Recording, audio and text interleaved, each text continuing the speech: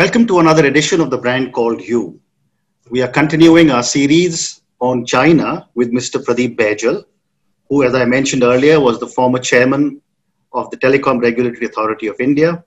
He's also an author of 3 books, first on disinvestment, second on telecom reforms in India, and the third, which is relevant to our talk today, which is Containing the China Onslaught. In our first episode, we spoke about the background and the growth of China. In this episode, we'll talk a little bit about what is happening in China today. So, sir, with continuing from our last episode, we were speaking of Deng, and you have mentioned in your book that Deng believed in growth with folded hands. And from what I read about the President Xi Jinping now, he believes in growth with his checkbook diplomacy. So tell me a little bit about the approach of Deng Xiaoping and the approach of the current president. See, if you look at Deng got into the president's villa through the prison. And therefore, he was a very humble man. And correct. China was also very poor. China was poorer than India. Mm-hmm. And therefore, he was always with folded hands. Correct. And that was also his diplomacy, that his facade was another and his real approach was different. Correct. Now, he came in with folded hands, but he took his policy decision very firmly. Right. It made the other person believe that he was a very humble person. Hmm. Now, there are 2 kinds of philosophies in China. One is the Confucius philosophy and the other one which are represented in 36 stratagems. Mm-hmm. Now, Confucius was a philosopher who was a very kind man, he was a good man, and he preached everything which was good. In these 36 stratagems, you have a number of strategies where mostly you make a fool of the other person, mm-hmm. and you go forward. Correct. So, Deng started with 36 stratagems. Mm-hmm. But when he put institutions in the US, they were all Confucius institutions, very pious man, very pious policies. So that was Deng's policy. When it came to Xi, now Xi came in when China had already become rich, and Xi had climbed up in the party, and he had become very senior. And even Mao had said once about Xi that when he comes in, he will make China great again. Mm-hmm. So that was the difference. I see. That's interesting. So you mean Mao spoke about Xi Jinping also, is it? Yes. He was in the party then.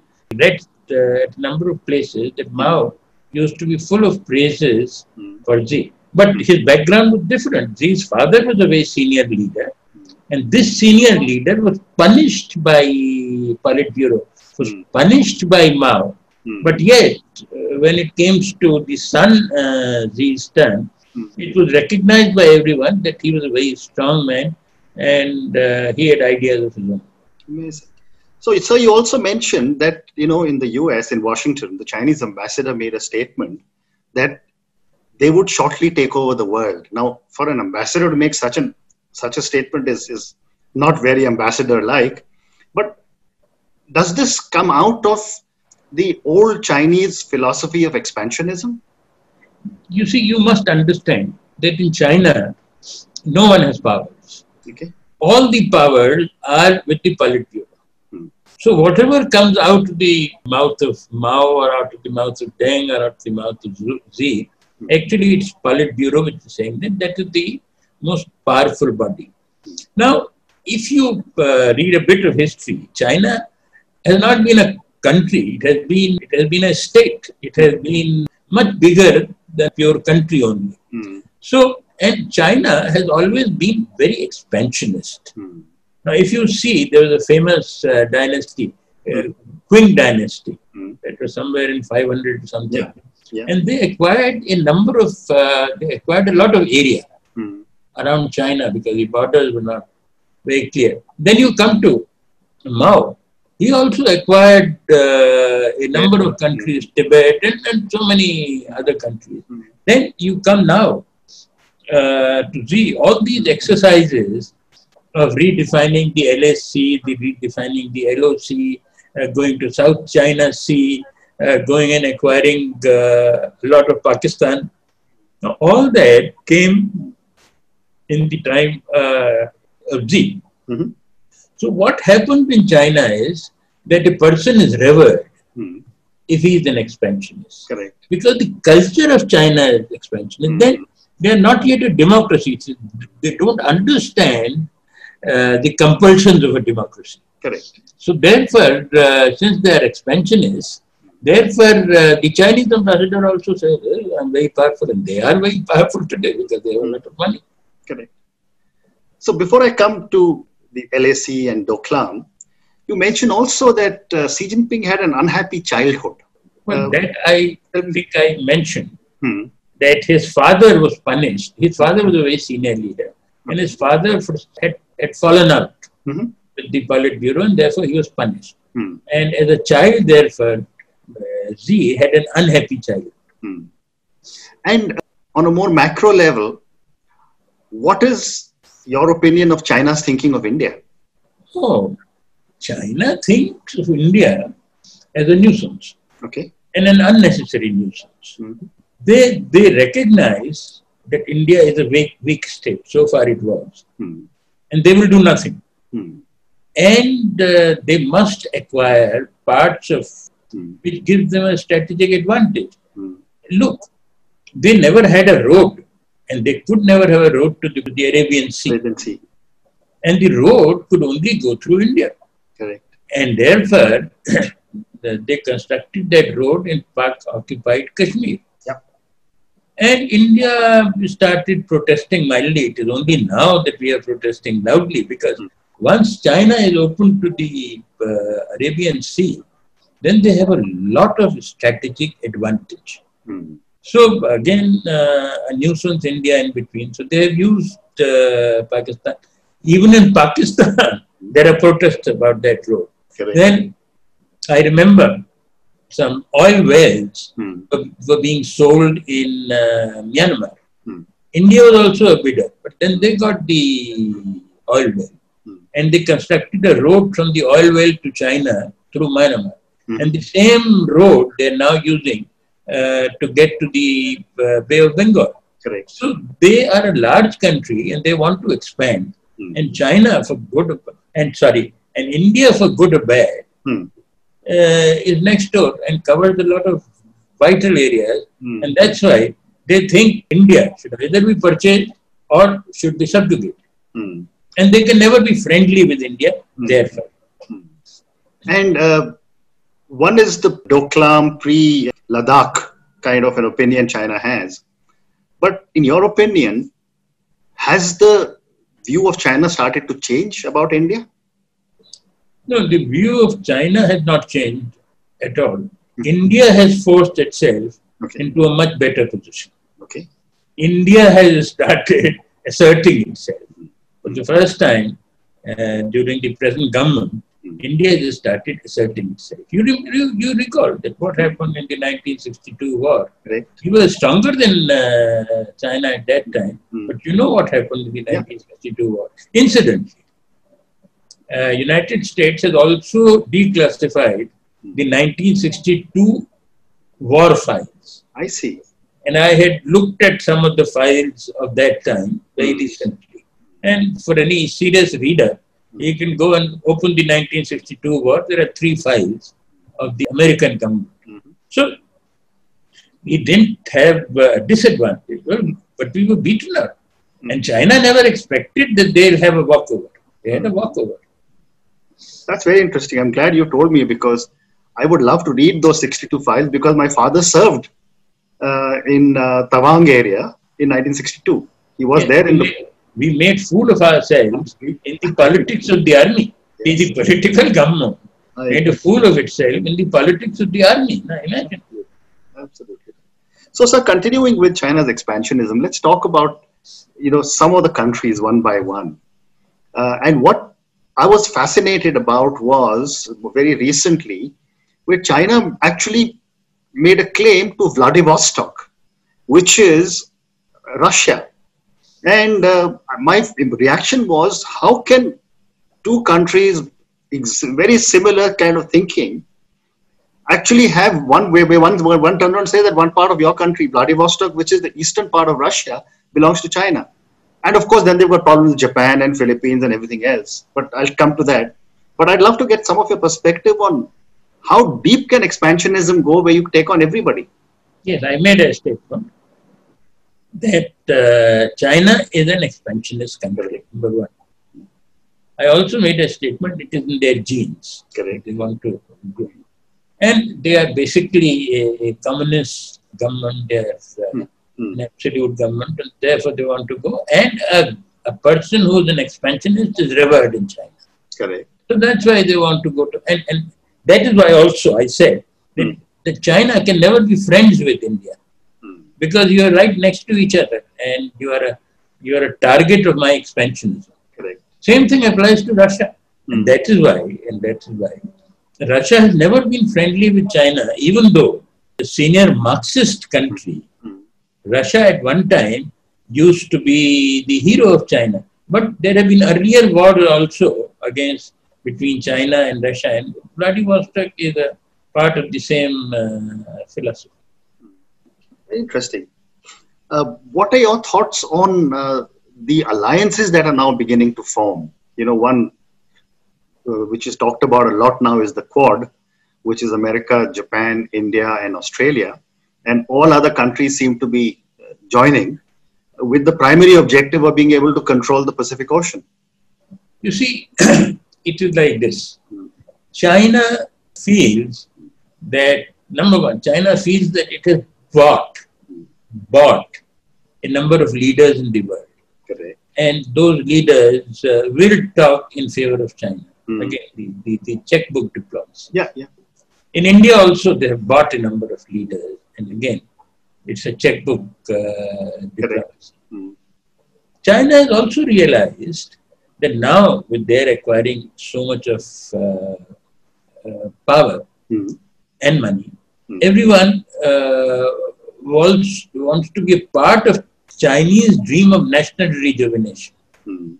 I myself, when I studied China in so many countries which were impacted by China, I found that during the 2 terms when I was interested in China much earlier and now, I found that a number of American authors, a number of Indian authors, a number of European authors now write openly in favor of China. And China itself has said that we have bought out a number of leaders.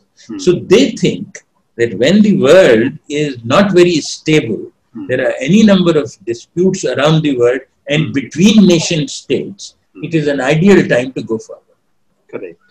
And pursue their old philosophy. At the 19th Communist Party National Congress on October 18, 2017, Xi Jinping delivered a major speech in which he declared, and let me read it because only then you will understand.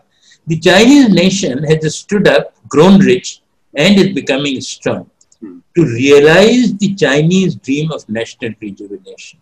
And then he says that success of so many dynasties is judged by the expansion of territory throughout history.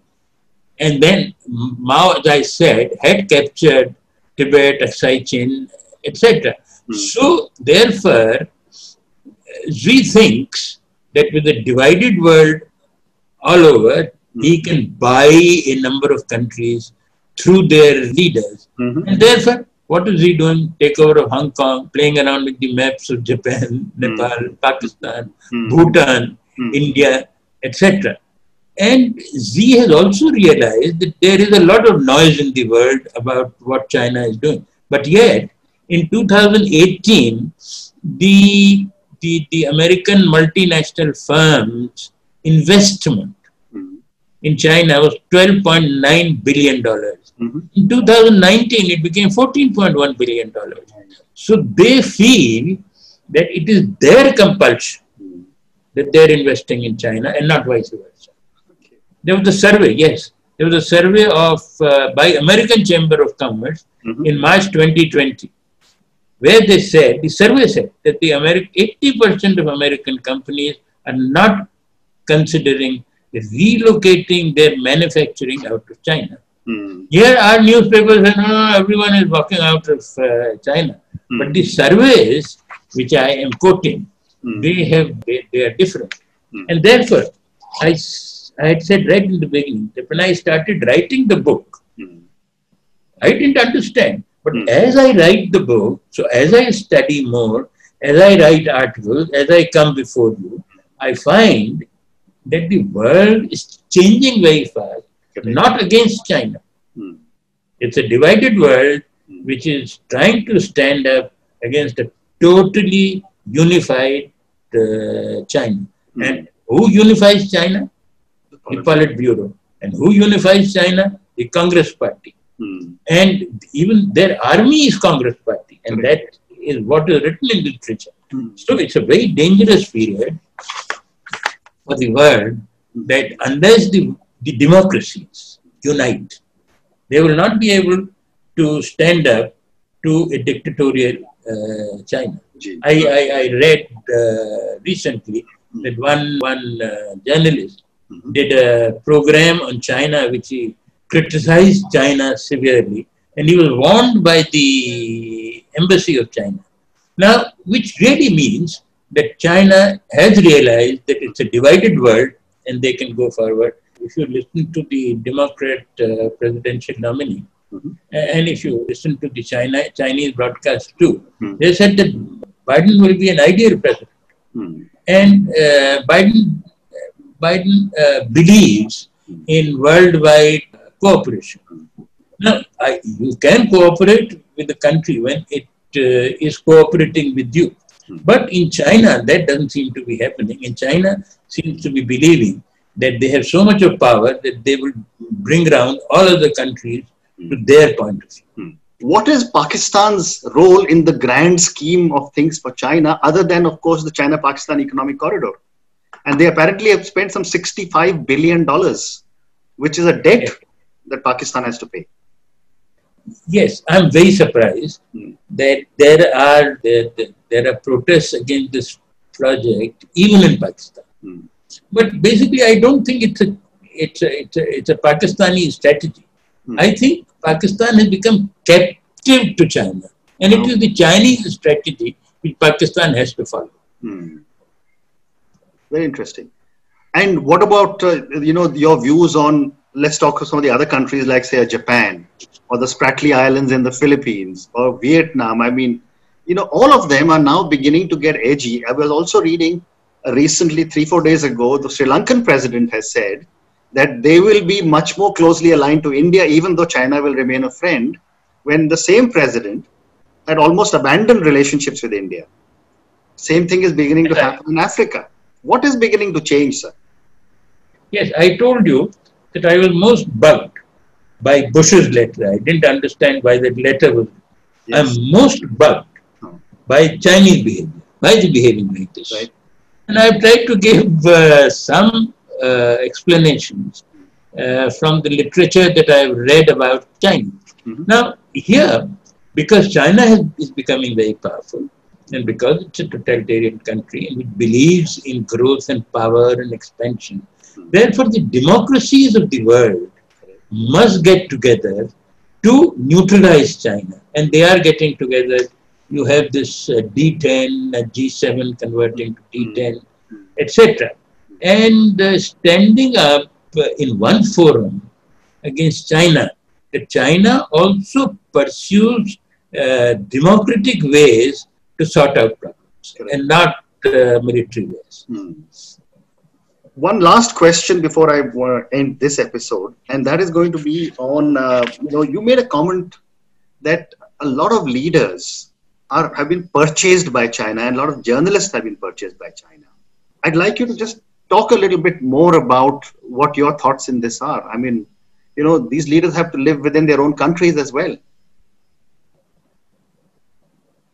You see, I can give you a 1-hour lecture on why we should be cooperative with China. Right. I can give you a 1-hour lecture. Yes. And I'll give you a better lecture if I'm paid for it. That's all.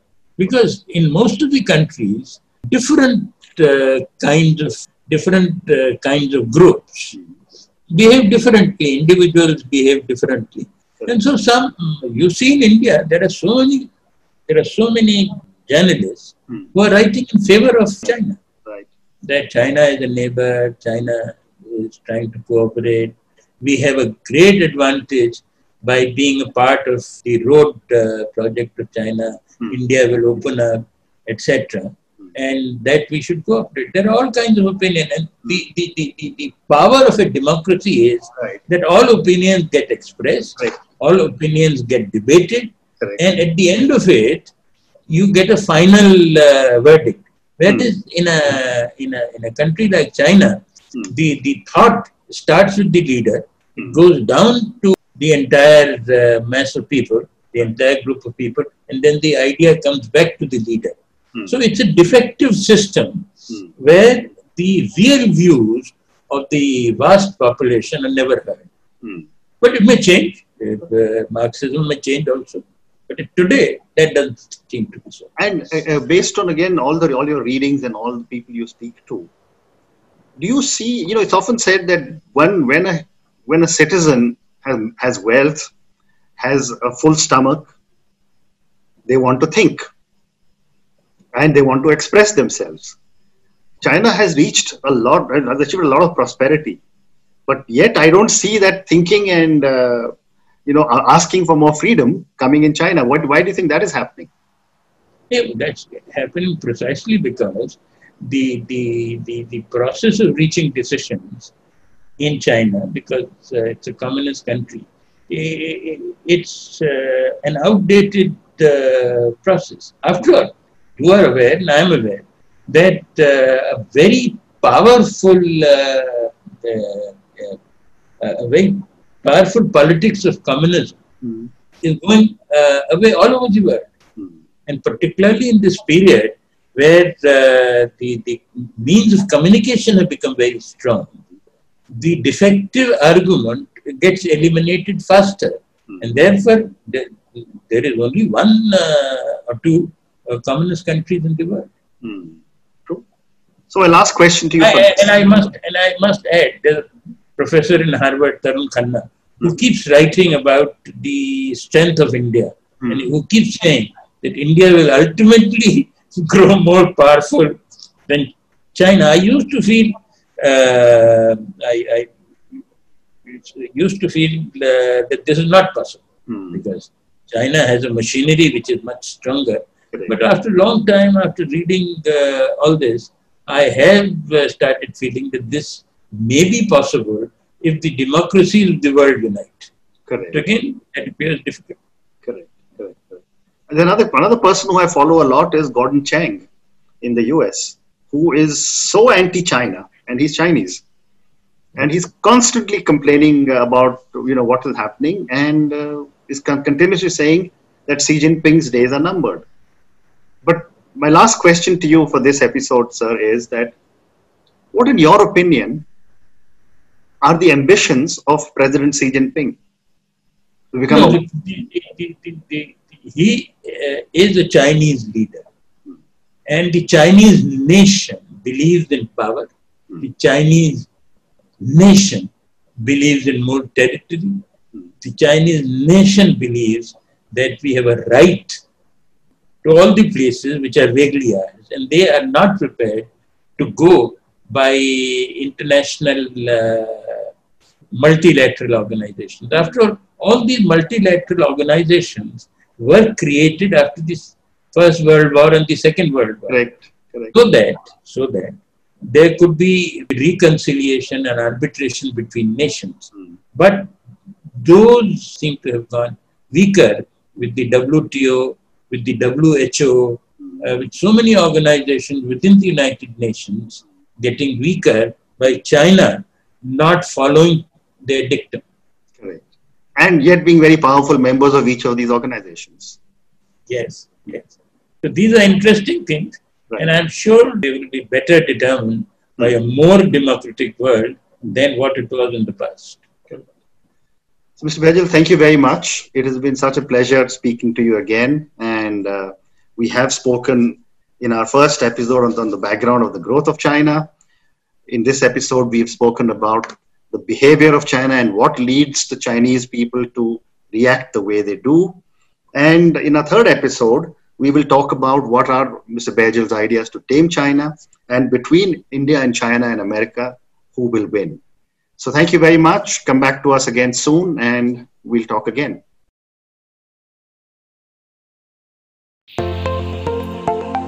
Thank you for listening to the Brand Called You videocast and podcast, a platform that brings you knowledge, experience and wisdom of hundreds of successful individuals from around the world.